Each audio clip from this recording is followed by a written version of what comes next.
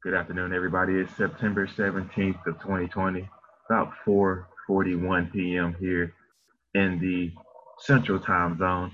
This is just another episode of the JTS podcast. My name is Marcus Modi, alongside my partners, Patton Cook and Gabe Jones. As we are sitting here, we are still quarantined. We are still socially distanced from each other, as me and Gabe are still currently in Memphis, but we're in our lovely homes. And then Patton is still on the campus of Austin P, sitting in his dorm room. I'm in the luxurious Hand Village here at Austin P. I know all you guys are jealous listening at home. But we want to let you guys know that we are streaming on Apple Music and Spotify. Also, you can look us up on Google and Google Podcasts and other streaming platforms. You can just look us up at Just Talking Sports. But there's a new show on the campus of Austin P, and it's with our fellow partner here, Yep. Patton Cook here, as it's called the Audible. Yeah, you heard it right. It's like a not the initial play, but they got to call it Audible. Yeah, the Audible is the name of it.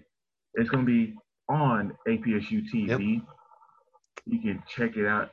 Just look it up on APSU TV, and then Patton. I know it's you, but who was alongside with your partner?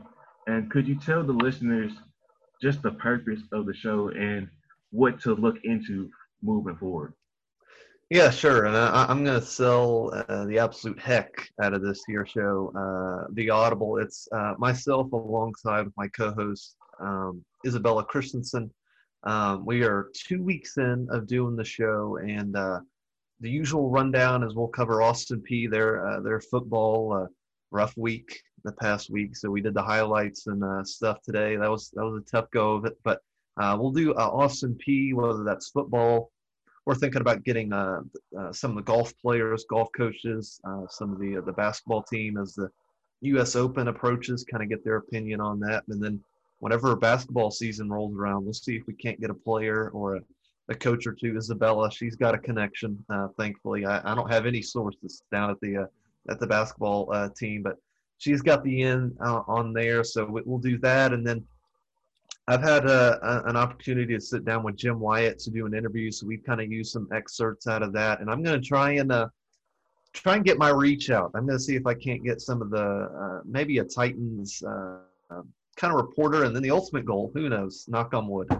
I'm going to try and get a player on. I'd absolutely love to have that. I don't know how realistic that is, but as my mom always says, shoot for the stars. So I'm going to shoot for those indeed stars. So really exciting time. It'll be a weekly show. Film it on Thursday, and then it's usually up by Friday. So be sure to tune in. It's a lot of fun, and yeah.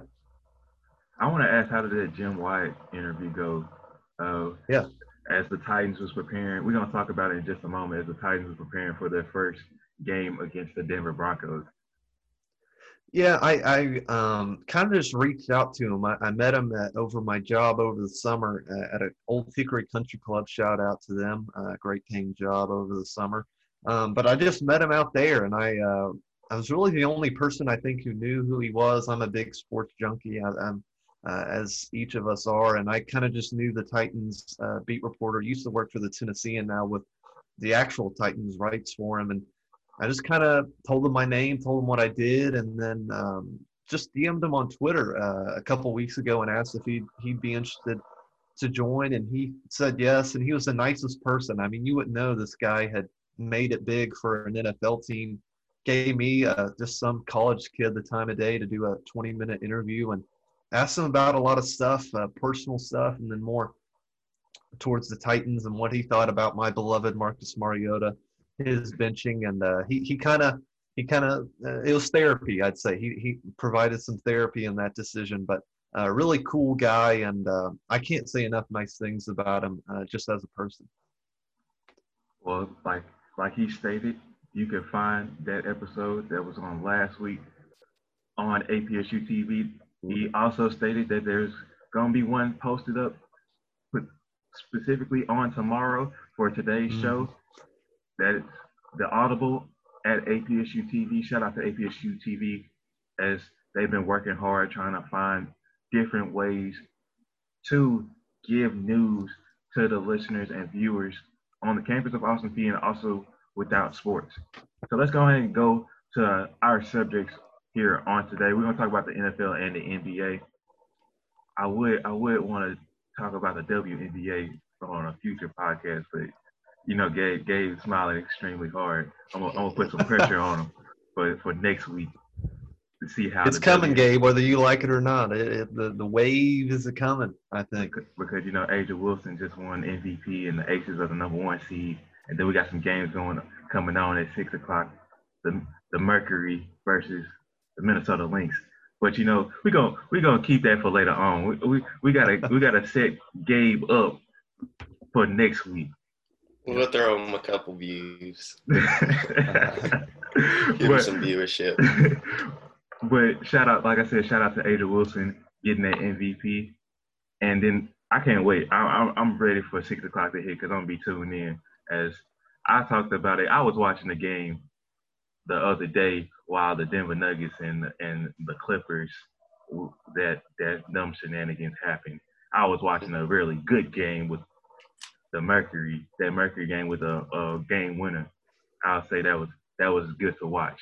But let me get my mind back onto the subject before I get off track and go with the NFL. And I'm gonna pass it off to my partner Gabe as he's gonna take it away. Well, let's get right into it. Sunday, we had some surprises, some not so surprises. I would be surprised by the way that Brady played. Not surprised the way the ex-kicker for the New England Patriots played, which turned the game into a slugfest. Let's get right into it. Titans at Broncos. What were you guys' thoughts? How did you see Henry playing? How do you think Tannehill played? Do you think that the Broncos defense is actually legit, or was it just an off night for the Titans? Marcus, we'll start with you. Okay, so the first thing with me is that was a Hall of Fame kicker. Don't get it twisted. The Titans have a future Hall of Famer, but never in his whole career that he missed 4 kicks. And I'm just gonna be honest. If he would have missed the last kick, he most likely would have got cut. They wasn't gonna give him another shot. And Steven, he said it himself that he believed he was surprised that he had another shot, because most teams would have said, "Oh yeah, you're done for." You saw the Cleveland Browns, they booted him out after week 1 as well. So it was just like, when you're a kicker, like, fans really don't understand how important a kicker really is until that kicker missed those field goals.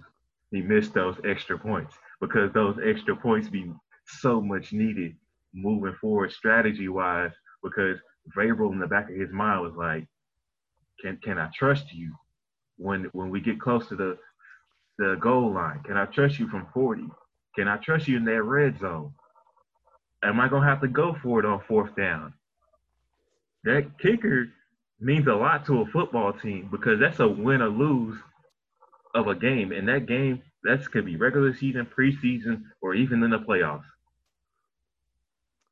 Yeah, and first, before I get into the kicker, Gabe, you asked about Henry and Tannehill. I thought Henry, that's kind of early form Derrick Henry. That's kind of what I've come to expect in the early stages of September and October Derrick Henry. But saying that, he cracked over 100 yards. Granted, he had 31 carries, and if I'm Mike Vrabel and company, I can't expect that every week. And if we do, he's going to be tired out by week 8. And ultimately, that's when we need him, is later on in the season, specifically in the playoffs, because he can just wreck a game plan. He can just take over a game and win you a game, as we saw last season.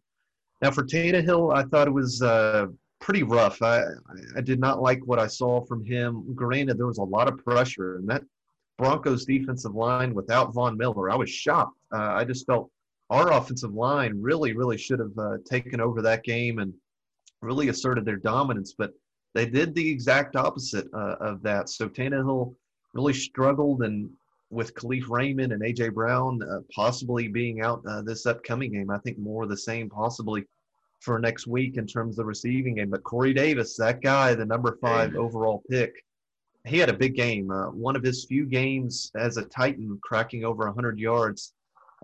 This game, he had a game against the Patriots 2 years ago, and then that huge game-winning drive he had against the Eagles, the overtime win. So he's really only had 3 100-yard games, so that was a big one for them. And for the kicker, the kicker. As someone who I never kicked in high school or middle school or anything like that, but I played soccer and I played as a goalkeeper, and I think the two are pretty similar. Your mistakes are glorified, unlike any other position in football and in soccer. And once you make a mistake, your confidence starts to get low. And whenever your confidence is gone, I don't care who you are. If LeBron's confidence goes, he's going to look like one of the worst players in the NBA, at least to me, because where your confidence is, that's where your performance is going to go. And exactly. And you really have to give credit to Gostkowski, because if it was me and if I had just missed that 4th kick to put my team ahead, I might have taken off the shoes, the socks, and went into the locker room and went back on the team bus. I don't know if I would have had the courage to strut back out on the field, and when all eyes are watching and begging for you to miss, you go up there and hit it right down the middle. So I was happy for him there, but it was not the game I wanted. I wanted a peaceful, easy game, and by God, I got the exact opposite of that at about 12:30 at night on Monday. If it was me, I'm not going to lie, I probably would have just gone ahead and called my wife and like, we're going back to going back to Boston. maybe I don't anticipate. No, you're not. No, I'm saying we're going back. No, I'm saying going back home to my first house, not the house in Nashville, because those Nashvillians, or however y'all say it, they might have been looking for me on Broadway. One thing I do want to say, Derrick Henry having a lot of those carries. One thing, the reason why he had 30 carries was because the rookie running back Evans did not play at all. So one thing I noticed is that with Evans being in the backfield, that's going to give a lot of time for him to rest. And you can't like Patton said, you can't use Henry a lot in these first 8 weeks. You can't run him to the grave, because the back 8 is going to be just as important, especially in this division and seeding-wise, because now you got an extra team in the playoffs. So the seeding-wise is everything. And with Henry, you got to make sure that he's going to stay healthy. Corey Davis, I think if it wasn't for Corey Davis, the Titans would have lost for sure. Because A.J. was Brown, the only receiving option. A.J. Brown, just going to be honest, he was getting a little bit handled by A.J. Boye. And that's what you get sometimes when you're that number 1 receiver. You will get that number 1 DB. Corey Davis came in, stepped up, was a viable option for Tannehill. Me personally, I don't want to see Tannehill having 40 passing attempts. That's not Titans football. You want smash mouth, run the ball straight, running the ball downhill, just punching them right in the mouth. But gotta give credit. I think that Denver front 4, even without Von Miller, is still pretty dangerous. Jarrell Casey was in the backfield a lot for the Denver Broncos. Might have been just because he knew a lot of the Titans off playbook, but still Casey was in the backfield because Bradley Chubb, his name wasn't called a lot in that game. It was the interior. Taylor Lewan had a few mistakes, but it was a lot of interior that had me concerned, and that was a problem last year in the beginning. Well, the whole point of this training camp was how well we heard about Nate Davis, that right guard position, because I think Saffold and Lewan, I think they're I don't want to be overconfident here, but I think they're one of the best left-sided offensive linemen in football right now. Just how dominant they can be on and off the ball. I thought Lewan played great, just neutralized Bradley Chubb, like you mentioned. But that right-handed side with Nate Davis, and then Dennis Kelly is a guy who came in instead of Jack Conklin. Conklin right now is with the Cleveland Browns, and that was the whole thing, was there shouldn't be much drop-off with Jack Conklin and Dennis Kelly. Well, let me tell you, I saw some drop-off in that game. So, and there's going to be better players we're playing up against. We've got next week, we got Josh Allen of the Jacksonville Jaguars and Chase On of the Jacksonville Jaguars, two edge rushers that can really beat you. And whatever side is on Dennis Kelly's side, I think Derrick Henry's going to have to give help blocking for the running back. So I think this was a game where you just needed to survive in advance. This wasn't pretty, but getting to 1-0 and ultimately moving on, getting ahead into that division, it's going to be so key, especially next week as their first division matchup is against the Jags. Indeed, and very important to pick up the wins where you can. Get the, I guess, quote-unquote, easy ones, even if it is a slugfest. Right. Moving on, we got some new faces and new places. We got Cam, Teddy, Philip, Brady. Guys, I just want to know your thoughts and your rankings of these quarterbacks in their new areas. Patton, we'll start with you. I don't think there's really much debate here. I think Cam Newton won. I thought he looked great. I was really happy to see Bill Belichick and Josh McDaniels.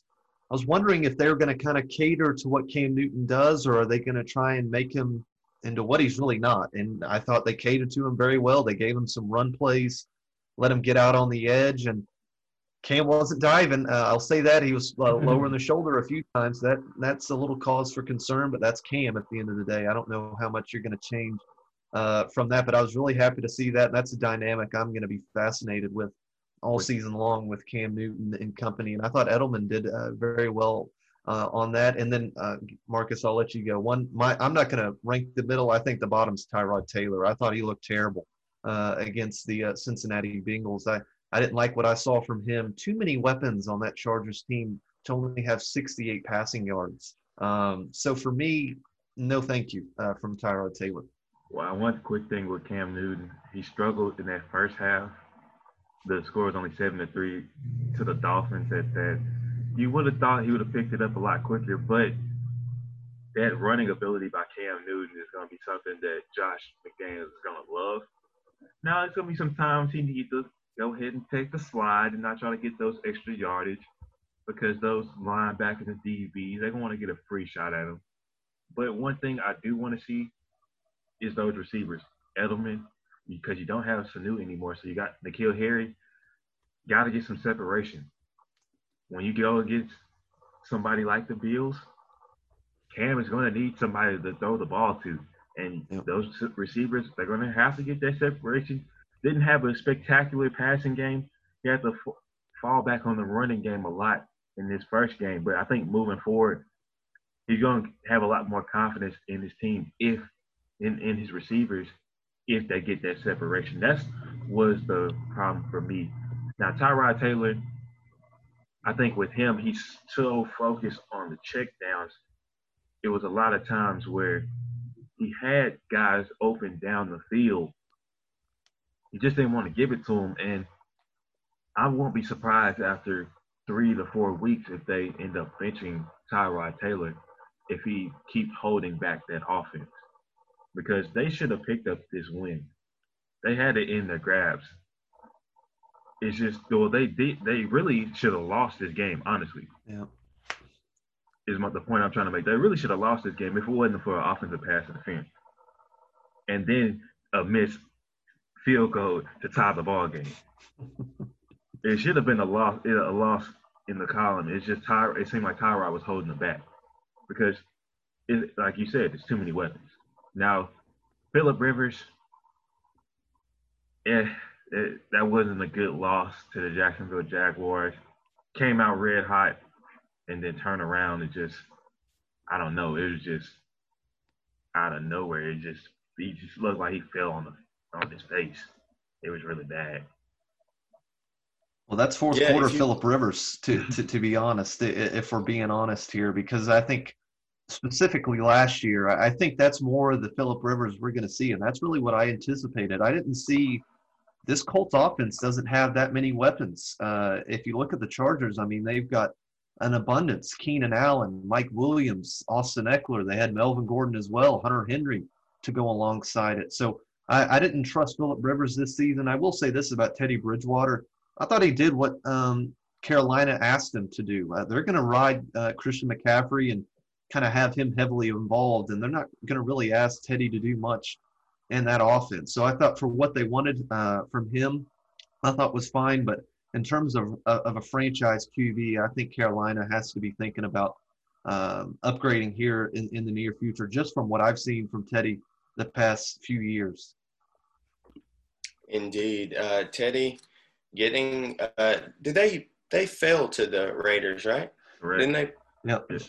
They Indeed. lost to the Raiders 34-30. Josh Jacobs had 3 touchdowns. Man, that dude was toting the ball. Oh my gosh. Every time I looked up, all I saw was like a juke move, a spin, and the man going for 15 at least. One thing I do want to say, a quick hitter, John Gruden. I don't need you killing Henry Ruggs. We need him for the full season. He went to the locker room. You can't kill. You gotta find other weapons. You still got Hunter Renfrow. You got Waller. Don't kill Henry Ruggs and try to feed him and force him the ball. 2 out of the 4 downs. It seemed like the first 2 downs is for Josh Jacobs. On 3rd down, or if it's 3rd and short, 3rd and long, you want to give it to Henry Ruggs. You got to open up the field. How do you guys think Brady played? One thing I will say is I never saw so many comparisons between Tom Brady and Jameis Winston so fast. Oh my gosh! But I'm gonna let Patton go is give his take on Tom Brady. I think for what it was, and I think even though I did pick the Tampa Bay Bucks last week in our little pick'em column, which ended up hurting me for sure, I thought Tom Brady played all right for what it was, and this is a guy who didn't have any preseason to get used to these receivers, and I think that O-line is going to end up being a problem just because the amount of penalties they had. He isn't used to that in New England, even though that O-line isn't dominant necessarily in New England. They don't give up that many penalties, and when you're penalty-free, your quarterback is going to play 10 times better than what it is playing behind the chains, and that's really ultimately where they found themselves in that game. One thing I will say about the Bucs, I like Ronald Jones more than the next guy, but I think week 2, Leonard Fournette has to be a running back 1. I don't see Bruce Arians the point in putting Ronald Jones in front of Leonard Fournette. Leonard Fournette can do everything Ronald Jones does, but better. He's a better pass catcher. He's a better runner of the ball. The only reason I don't see you putting him up there is because you've got a favorite in Ronald Jones. So I think Leonard Fournette has to be the running back 1 upcoming here week 2 when they take on Carolina. So I would look for Tom to have a much better game week 2.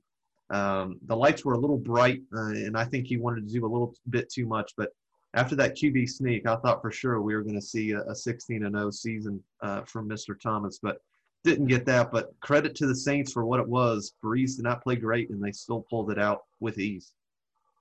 I will say one thing that I think that's going to hurt them next week, Chris Godwin.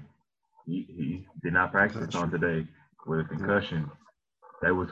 Tom Brady was looking for Chris Godwin a lot because you want to know why? Couldn't look at Mike Evans because Marcus Lattimore was locking him up.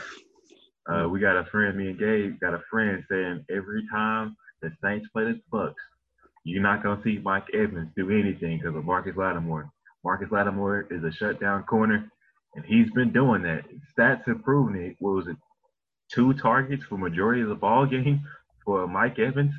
Yeah, he had that 1 touchdown in the red zone, but the only reason why he got that touchdown is because he was faced against a linebacker.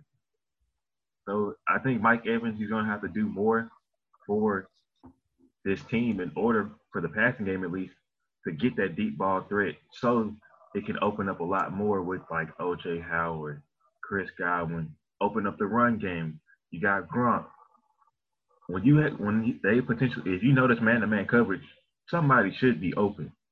But one thing I will say, Bucks, please don't go with the screen plays. You can't. That's how I know you're still trying to understand.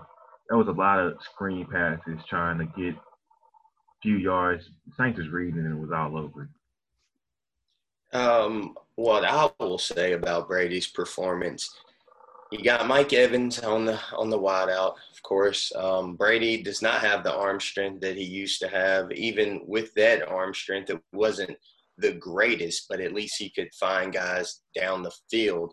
But whenever you have weapons like O.J. Howard, Mike Evans, Gronkowski, just myriad receivers, running backs, you got to find a better option than Scotty Miller. I don't understand why he's getting receptions. Unless he is just wide open by himself, nobody's paying him attention, why is he even getting targeted? Why is he even on the field except for to be a distraction or something? I don't understand.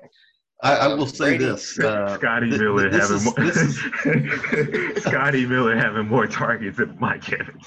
I think Scotty Miller is going to quickly overtake Julian Edelman because I think that's exactly what that type of player is in the slot. And Brady just gravitates towards these small individuals who can get open quickly. I don't understand why, but granted, saying that, Mike Evans, I mean, you can give some blame to Tom Brady. I thought he was absolutely terrible. I mean, his head was so far up Marshawn Lattimore. I mean, he couldn't break free. So I think Mike Evans has really got to take some blame for this loss because he just couldn't get open, and that's pretty. You're playing with 10 men at that point because I mean you were getting locked up by Marshawn Lattimore. But I digress. That's true. All right, we'll move on.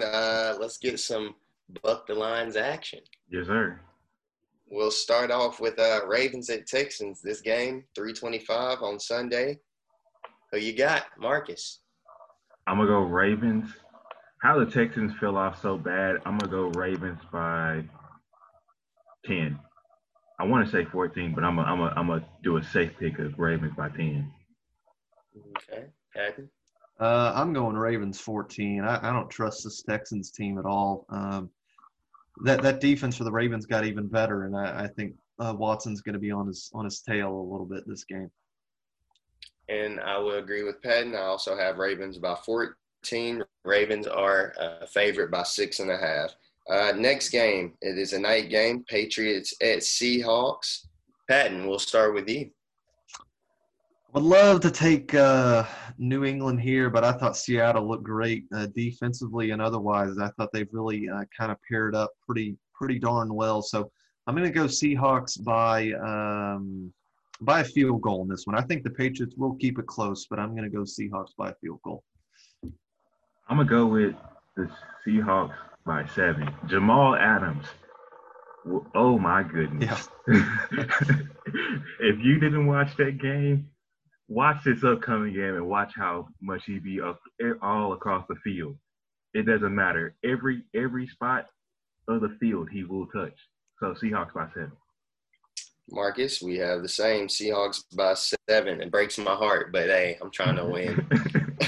They're favored by 4.5. Moving on, we got a 12 o'clock game. Falcons at Cowboys. Patton, what you got? I'm gonna go the Falcons in this one. I like what Julio did last week, and I think Calvin Ridley as well. Give me the Falcons here by I'm gonna go 6. Cowboys by 4. Cowboys by 4. I got the Falcons -3. That is the line. Cowboys by 4. All right, Lions Packers. Patton. Yeah, I'm going to go with the Packers in this one. I don't think by any stretch, and I'm going to go by 20, I think. I don't think this is going to be close. I got Packers by 10. I, too, have Packers by 10. Packers are favored by 6. And for the last game, a Monday night game, Saints at Raiders. Marcus, we'll start with you. This is your team. Yep. Yeah, but I'm going to go Saints. I'm going to go Saints by I'm going to say Saints by 14. Wait. I just forgot that Michael Thomas might not be playing, so I'm not going to say Saints by 14. I'm going to say Saints by 10. And also, Gabe, don't y'all laugh at me. You chose your team not playing. So you chose your team. You can choose your team, so don't get mad at me. You two throwing each other's teams under the bus here. I mean, no respect for – Let's be fair. I chose my team to lose by 1 touchdown. Anything can happen with 1 touchdown. You chose 2 touchdowns, buddy. Hey, I Okay, changed that's it. I zero changed it to faith 10. in your team. I changed it to 10.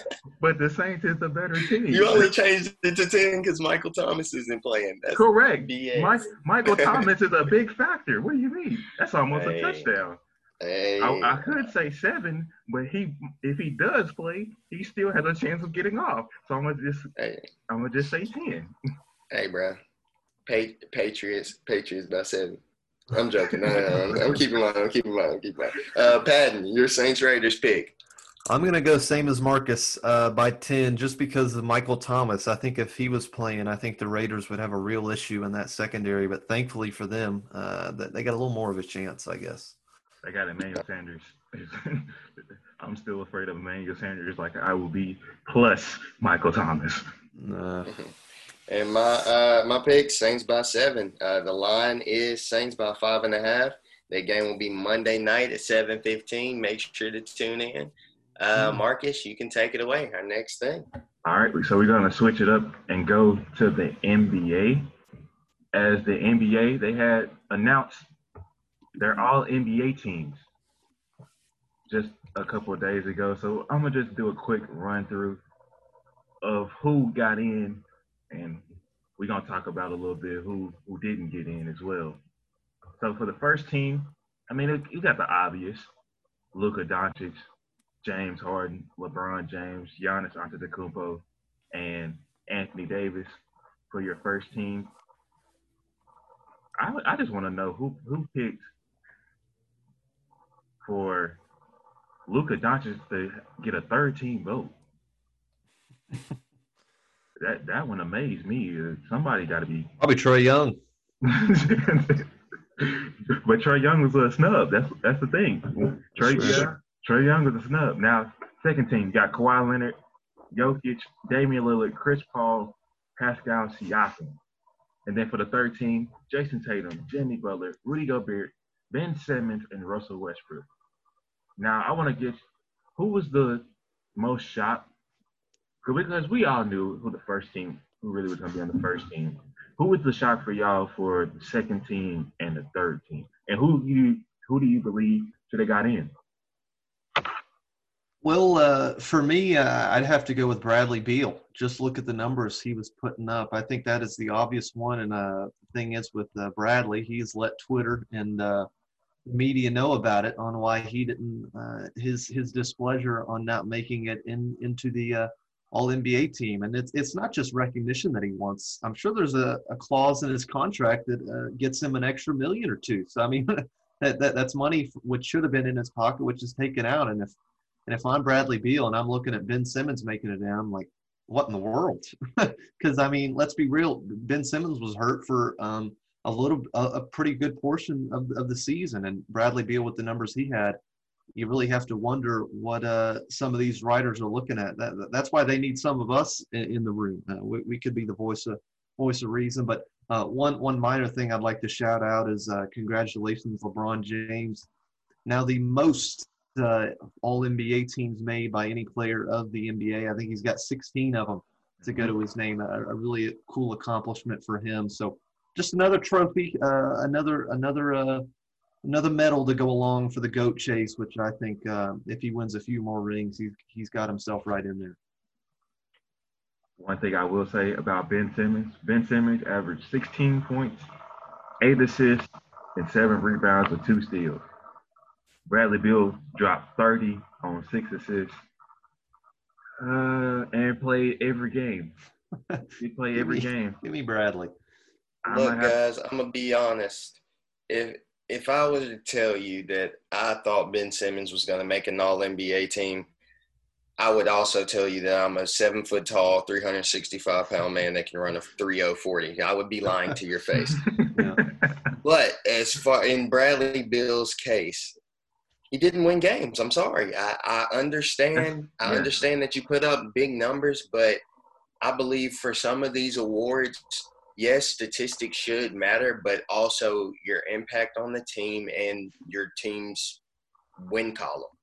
That is very important to me as far as picking out all NBA, because I had guys on my predictions like Chris Middleton and possibly a Kyle Lowry that could have possibly made it just because they won games. So I see it, but also I'm not too pressed about them not making it. I think you brought up a great point because I was shocked that Chris Paul got a second team. I thought Chris Paul would have been third team and Russell Westbrook would have been second team. Because even though the Thunder was that fourth seed, Houston was that fifth seed, and Russ somewhat had better numbers, more points. He didn't have more assists. That's just because on the second half of it was closer. But that right there was a give or take, and Russ only had 9 second team votes, while Chris Paul had 52. That's what it was. I think the success of the Thunder played a role in it. He even got a couple of first team votes. I think that the success of the Thunder played a role in it, as well as him leading that team. And Russ, of course, he would be the secondary player on the Houston Rockets team. Credit to him still making a team. He did put up some big numbers, I guess, in like the January, February area whenever they traded away. What was in the center? Clint Capella. Yeah. After 2020 hit, between January and March, he was averaging a 30-point triple-double. Yeah, the guy was playing absolutely fantastic, but that is probably where he fell.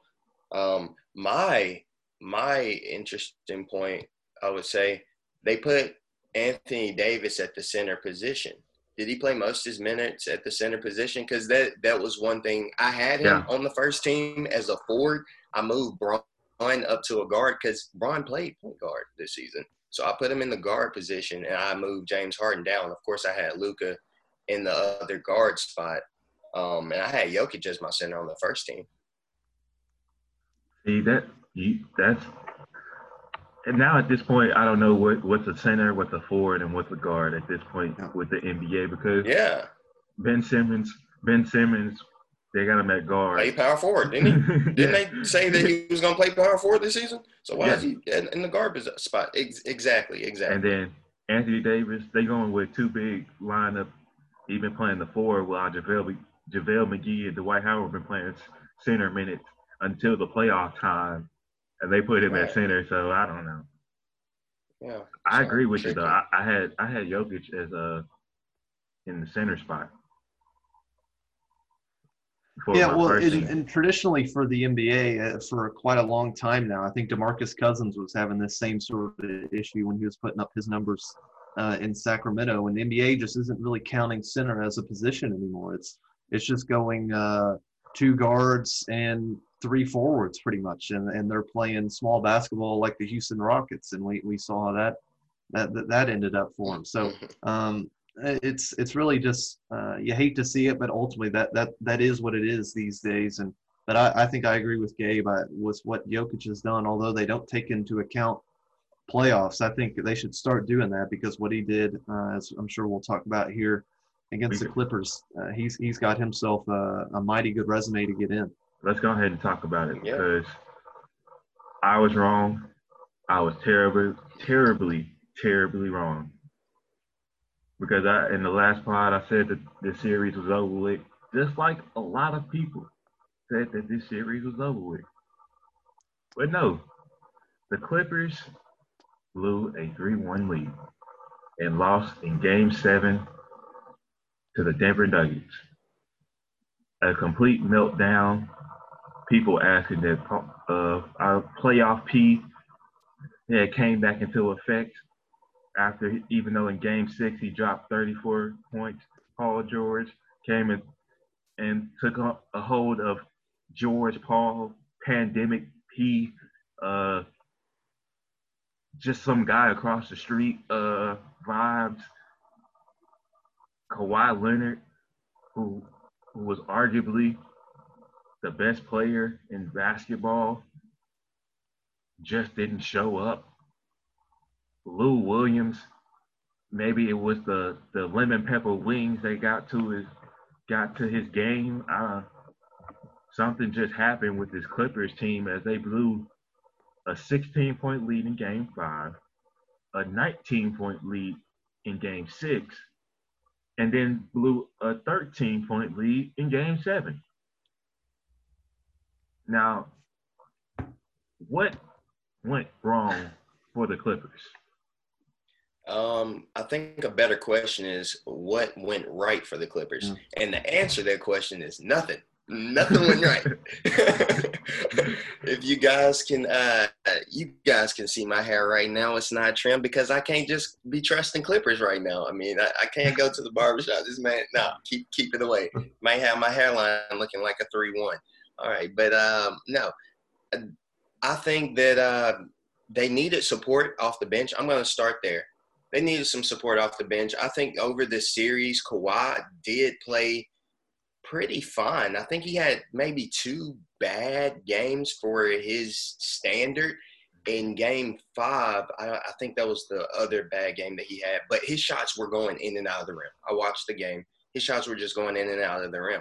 And in this Game 7, the first half he played fine. I think he was 5 for 9 in the first half, like 12 points. And then it just went downhill fast. So we'll start off with the bench. He wasn't getting support. Lou Will did absolutely nothing this entire playoffs. I think they averaged single-digit points for the entire playoffs. Montrezl Harrell, he didn't offer much. Paul George was switching between PG and George Paul. Montrezl Harrell led the team in points in Game 7. He had 20 points. So he came to play. The man got like 6 points in garbage time, though. He probably had like 14 going into whenever they went on that drought. It was awful. Paul George and his twin George Paul, they were just switching out games, deciding who wanted to show up and play for the night. A lot of George Paul in this Game 7. George Paul, you know what? I don't even know if it was George Paul. I think it was Paul George who hit the side of the rim. I ain't never seen George Paul hit the side of the rim, side of the backboard. Excuse me. Never seen it happen, but he did it. Wide open 3, brick. And Doc Rivers, it's not really much you can do whenever your team is just missing shots. It looked like they got their heart snatched out of their chest. But for example, coaching decisions like keeping Lou Will in, if he is not scoring points, why is he in the game? He can't play good defense. They're seeking him out. Why is he in the game? Patton, go ahead. What you got? I've got 2 things. One, I think it starts with the stars. LeBron, I've seen LeBron get crucified too many times about how he complains about his supporting cast and how he didn't do enough. Well, by God, Kawhi Leonard and Paul George sure as hell didn't do enough in this game. And I think Paul George, and specifically, first I talk about the stars. I'd like to talk about Patrick Beverley. For a guy who chirps as much as he would, I would sure hope he's got a game that he can back it up with. Because if you're talking to Damian Lillard like a chump, well, Dame's dropping 50 and you're dropping 50 minutes on the bench. I just don't want to hear from Patrick Beverley anymore, to be honest, because I just find it ridiculous. And to be fair, I loved the back and forth between CJ and Dame talking about their Cabo trips, whether they wanted to extend it for their friends over at the Clippers. Yeah, I want to go to Cancun, or the Cancun, Cabo, any one of those wonderful destinations this time of the year. Now for the stars, I was really, really disappointed in Kawhi and Skip Bayless, my good Vanderbilt brethren. Loves to hype up about how he's eclipsing LeBron. I'm sorry, LeBron has never done that late in his career. Even when the Mavericks, that was fairly early on in his career. In perspective, this is a Kawhi Leonard who was. This is a prime LeBron. Don't say that. No, that was a prime LeBron. The eyebrows is raised right now. That was a prime LeBron. That was not a championship LeBron. This is a championship Kawhi. LeBron. That's fair, but that's still a prime LeBron. Don't even try to. No, Kawhi, I will say this: LeBron did not know how to win against that Mavericks team, and it was that's the whole reason he switched over to Miami, was because he did not know how to close out a NBA Finals run. Kawhi Leonard has done that either 2 or 3 times. I can't remember how many rings he won with the Spurs. I think it was 2. So I think he's got 3 rings right now. Kawhi Leonard does. So I'm really disappointed in Kawhi. Just really shrunk in that fourth quarter. I think him and Paul George combined had either 2 or 0 points. I don't know the exact numbers on that. But for Paul George, good grief. And that's all I'm going to say on that. I don't want to harp on the guy too much. As he's kind of mentioned, he's struggled with confidence, mental health, however you would like to put it. So he's clearly struggling, and it's the same like I talked about with Stephen Gostkowski. Whenever your confidence gone, your talent's gone. And I don't want to say his talent's gone for Paul George, but it's pretty close to it, I'd say. Go ahead, Gabe. So I guess my thoughts on Kawhi Leonard real fast. One, two-time champion, Patton. Also, I think that late in the third, whenever he noticed his team wasn't hitting shots, I think that y'all have been in a game where things aren't going right, and there's always one moment where you can point to that moment and you just knew it was over. Mm-hmm. Whenever Lou Will got that pretty much wide open layup, he bricked it, and I was like, oh no, this is not looking good. Well, Kawhi, he comes down, he sees his team isn't making shots, shoots a shot, he breaks it. Now, he's not the selfish player, the type of player that will say, okay, I bricked that shot, I'm going to come down, I'm going to shoot another one, I'm going to shoot another one, whenever he has talent on his team. Now, against the Sixers last year, he shot 35 shots. He did that because his other teammates he didn't think that they'd be able to carry that load. Well, you have an all-star in Paul George. You have a multiple-time six-man of the year at Lou Will. You have a new six-man of the year in Montrezl Harrell. So he is trying to share that ball. Thing is, nobody's hitting shots, and you just can't get into a rhythm whenever you shoot it once and then you don't get another shot for a couple possessions. So that is my thing on Kawhi, which you still could play better. I think for me, I don't blame Doc Rivers as much as people really were just hammering on him, because Doc was preaching this theme this whole time in each and every loss. We got to keep picking it up. We can't keep our foot off the gas pedal, because whenever they was heating up, whenever it was turned on, what happened? Up double digits, up 13, up 15, up 16. And these veteran coaches, he's a former player. These coaches, that coaching staff knew if you keep turning it on and off, on and off, on and off, one time when you turn it off, you're not going to be able to turn it back on. Yeah. And that's what happened for 3 straight games. And it's nothing that Doc Rivers can say. When he keeps telling him, come on, guys, come on, guys, come on, guys, we got to pick it up. We got to get some stops. We got to get critical stops. And his team just not out there doing it. And it's not just when it's the bench players. When your bench players is out there and can't do it, you can easily pull them. But when it's your star guys, you can't. It looks bad when you have to pull your star guys because you have so much faith in them. And you just got to tell them, yo, we got to play better. I'm depending on y'all. Kawhi, I'm looking towards you. Paul George, I'm looking towards you. Lou Williams, I need a bucket. I'm looking towards you. 3 guys, your top 3 scorers didn't even pass one guy in scoring on the other team. Kawhi, Paul George, and Lou Williams didn't even get 40 points in a game 7, while Jamal Murray dropped 40. Those 3 guys went 13 for 49 from the field in a game 7 when you needed it must win or go home. What can you say as Doc Rivers? And then what happened afterwards? Excuses. The blame games start coming in. Oh, we had chemistry issues. We had our IQ issues. We was fatigued. We couldn't go longer than 3 minutes on the basketball court. Come on now. It just looks bad. And one thing for me, my final point on this game, and then we can move on, and unless someone else has something to say. As the great Charles Barkley says, I think it's time to start a dialogue about Doc Rivers. Because, I mean, this is really starting to become quite the pattern. He had his same issues with the Clippers with Chris Paul and Blake Griffin, blowing leads to the Golden State Warriors like no one's business. And he's got one ring. He's got one ring that he won with that Boston team. You have to put your faith in your best players. No, but I mean, this is starting to become a trend. At some point, we need to start looking at the head coach. We're looking at the head coaches at other places. We're looking at Mike D'Antoni. We want him out of Houston. He's putting his best faith into Russell Westbrook and James Harden. So I think we need to have the same energy for some of these coaches, because Doc Rivers, he's got one ring and he's milking that one ring between a Boston Celtics team that really should have won that NBA Finals, and they did. He's milking that ring, and I've said that about the Boston Celtics. I've never seen one team milk an NBA ring more than that team, because I don't think they're that great at all. So I think it's time to start a dialogue about Doc Rivers. I don't think he should be fired necessarily, but I think blame needs to come his way, and his excuses after the game, I thought they were ridiculous.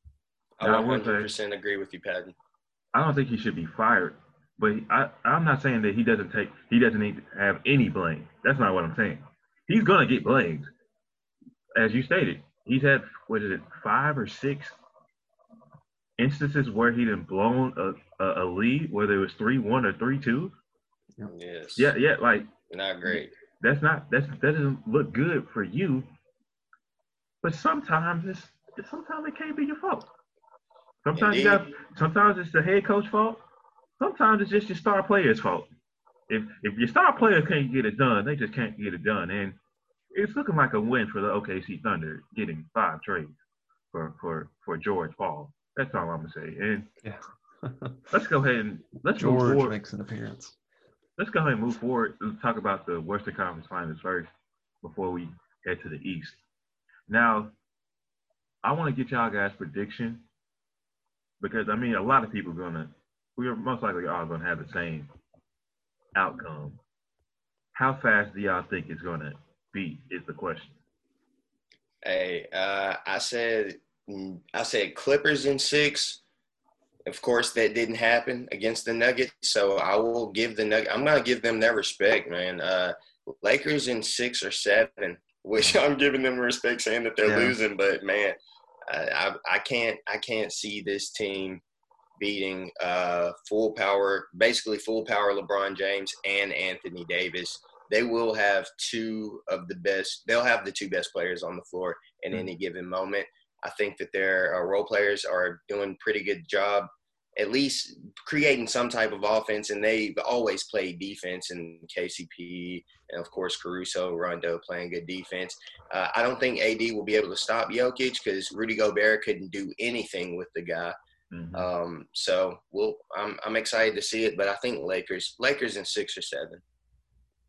I tend to agree with Gabe there. I think the Lakers are licking their chops right now, knowing they won't have to face that the Clippers, mainly because I think the level that the Clippers played against the Denver Nuggets was going to be completely different than the level they would have played against the LA Lakers, because like Marcus said, they love to switch on and off, and they never could just make that switch for the Denver Nuggets. They would have made that switch against the Lakers. So the only bright spot I think I could point out for the Denver Nuggets is I think Jamal Murray is going to win his matchup each and every night. Although Avery Bradley or Rondo, Danny Green, those are good defenders, but I think he's going to have their way for most of the night. And the big thing for me, I think if the Nuggets are going to want to win this game, they have got to get Anthony Davis in foul trouble, and that's at the hands of Jokic. I think he's going to attack AD pretty much not for 60 minutes, but damn near close to it. So for me, I think or 48 minutes rather. I think Jokic is going to have to attack AD, but AD is a great defender, so that's going to be a tough match. I think I'm going to go with Gabe. I'm going to go Lakers in 6, just because I think the carefree that the Lakers are going to be playing with, knowing that they've got an easier path to the finals now than they did 2 weeks ago, I think is going to be huge. I agree. I said Lakers in 6. I'm not.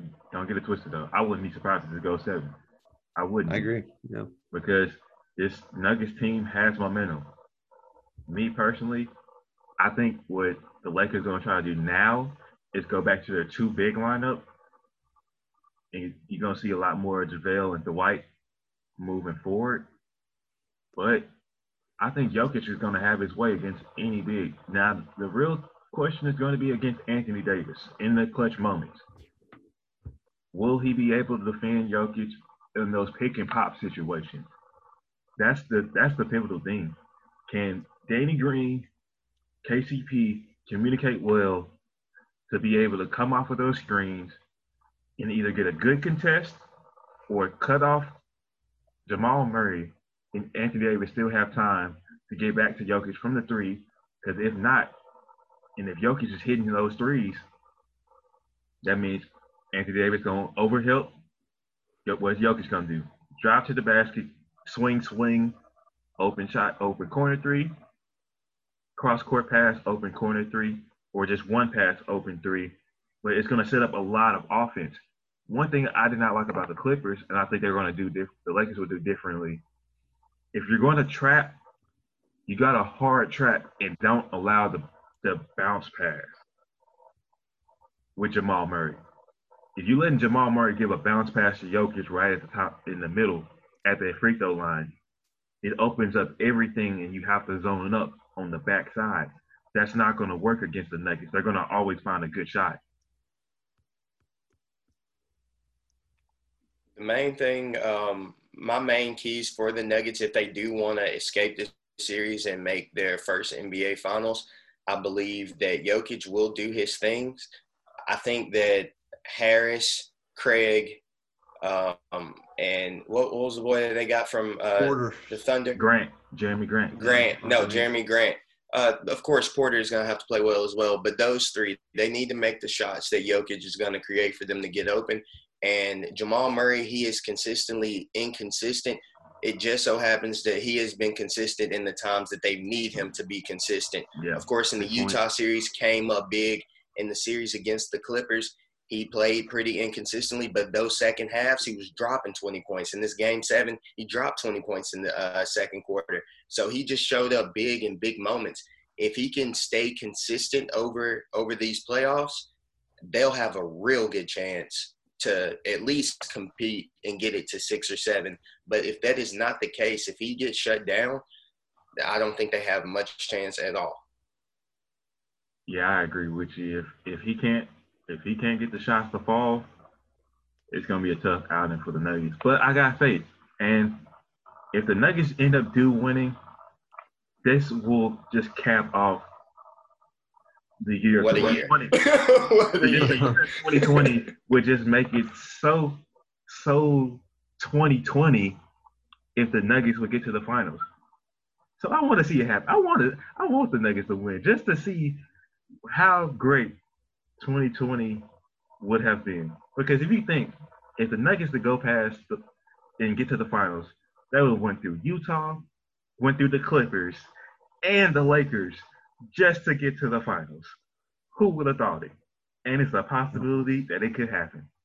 Now, if we move on to the Eastern Conference, they already had a game happen, and there's supposed to be a game here on tonight at 7.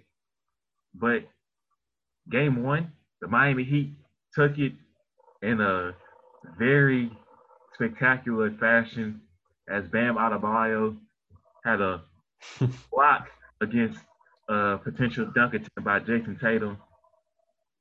As the Heat took Game 1, I had this series going 7 games, but I still don't know who's gonna come out. I really, it's a toss up for me. Now, I want to ask you guys, how did y'all feel about Game 1, and who do you have for Game 2? I'll let you go. Yeah. For me, I think I'm going to go with the Miami Heat, and I think the game we saw in Game 1, I think is going to be. I think we might get 6 or 7 of those games. I think there isn't much that separates these two teams, but just one thing that I like about Miami is a different person does it every night. It seems. Tyler Hero in that game nearly had a triple-double, and I'm a huge Tyler Hero fan, but he isn't known for his rebounding and assists. He's known for his shooting and then his effort on the defensive end, but a great night for him. But for Jimmy Butler, once again, not a great night. And if he can just get one of those great games that he had against early on in the playoffs, I believe he had a 30-point game and had hit some big shots. If he can have one of those, I think the Celtics are going to be in real trouble because I think with what the Clippers had, they talked about depth. This Miami Heat team has depth at multiple positions, and they're really proving that here. And so I'm going to go with the Miami Heat. I think 6 or 7. I can't decide just yet, but I think for Boston, Kemba's not playing well enough for me to pick them against the Heat. I agree with everything you said, Patton. A key stat I would be on the lookout for in these series: points in the paint. Miami Heat beat the Boston Celtics out 48-26 with points in the paint. Now, there are such things as jump shooting teams. Golden State did it well, but they're probably the greatest example of a jump shooting team of all time. I don't know if the Celtics will be able to keep up with making jumpers from the outside just to keep these games close, though I think every game will be close. And as you said, the depth of the Miami Heat, having bodies that you can just throw at everybody. Jimmy Butler, Jay Crowder, Andre Iguodala for defensive purposes. And whenever you have Tyler Hero and Duncan Robinson just knocking down threes, it's a hard team to compete with. And, of course, Bam Adebayo on the inside playing a little point center, finding everybody, getting people shots, and just being the defensive presence that he is. I think that the Miami Heat will probably edge the Celtics out, but I do think the Celtics saving grace, I think they can have the 2 best players on the court in Jason Tatum and Jaylen Brown. Last thought, over the last final minutes, Jaylen Brown, I don't think he touched the ball over the last 4 minutes, except for a tip-out rebound. Tatum was taking a lot of shots. I mean, he is the guy for that team, but you have another star in Jaylen Brown. Give him the ball, Coach Brad Stevens, please. I think with the Celtics, I have the Celtics winning game 2, tying it up 1-1. But with the Celtics, one thing I do want to say, I want to see how Gordon Hayward is going to be when he comes back and who will it affect the most. Because Marcus Smart has been playing phenomenal. Tatum has been playing well. Jaylen Brown, he's been having some bad shooting nights. He had a couple versus Toronto, and then he had a bad shooting night against Miami. I think that's one of the reasons why he didn't get the ball a lot in those closing minutes. But one thing with Jaylen Brown is that when he's not shooting the 3-ball well, he can get to the basket whenever he wants to with his athleticism. So why settle? I think that's the thing with Boston. When they're aggressive and not settling for those jumpers, they're at their peak. They really can't be stopped because you can't guard both. You have to choose which one you're going to live with. If they're going to settle for those jumpers, you can get a contest. But if you're going, Kemba's getting to the basket, Tatum's getting to the basket, Brown is getting to the basket, Miami help defense is going to come. Then you got to swing the ball, swing it. Somebody's going to be open. Those guys, a lot of times you see it so much when they do a shot fake, they love that side step to pull up for 3. If you got time on the shot clock, don't settle for the side step for 3. Do that pump fake, drive to the basket, get a dish out. I promise you that somebody's going to be open for even wide opener 3. If you would understand, if you're listening, if you understand what I mean. And usually the guy that really gets hurt whenever Gordon Hayward is a major part for the Celtics usually is Jaylen Brown, because he just cuts right into the minutes that Jaylen would normally get and takes away shots from Jaylen. So I think there's a real love-hate relationship between Gordon and also the Celtics, because there just really isn't a great fit for him, because he's usually coming off the bench, and by that time, I mean, it's a tough fit in. But I think the Celtics have got the talent for sure, and this is their best shot to get into the NBA Finals. They made it to the conference finals 3 years ago against my Cavaliers, and that was a young Jason Tatum and Jaylen Brown, and they've grown up, and they probably learned a lesson or two from that 7-game series. So that would be one thing I would look out for. Jimmy Butler is really the only guy who's got serious playoff experience. The rest of them are either rookies or second-year guys. So look for the Celtics some experience that the Heat don't have. Could be a bit of a leg up on them. I can't wait to see how Game 2 goes. Will it be on? It's on TNT on tonight, isn't it? Correct. Yep. TNT. Yep. Hopefully, it's not Reggie Miller or Chris Webber being the analyst. Oh. You know it is. I'm just messing with y'all. But hopefully y'all tune in to it as we're going to wrap things up, I know I'm about to tune into this Mercury versus Lynx game that's about to come on right now at 6 p.m. on ESPN2. If y'all into some quality basketball, check out the WNBA. But my name is Marcus Modi. My partners, Patton Cook and Gabe Jones, we want to thank y'all for listening on another JTS podcast. Like I said earlier in the show, you can find us on Spotify and Apple Music, Google Podcasts. Just look up Just Talking Sports. And we just want to thank y'all for listening here on another episode. Just want to, hopefully y'all have a good rest of y'all night and a good rest of y'all week. All right, y'all, see y'all soon.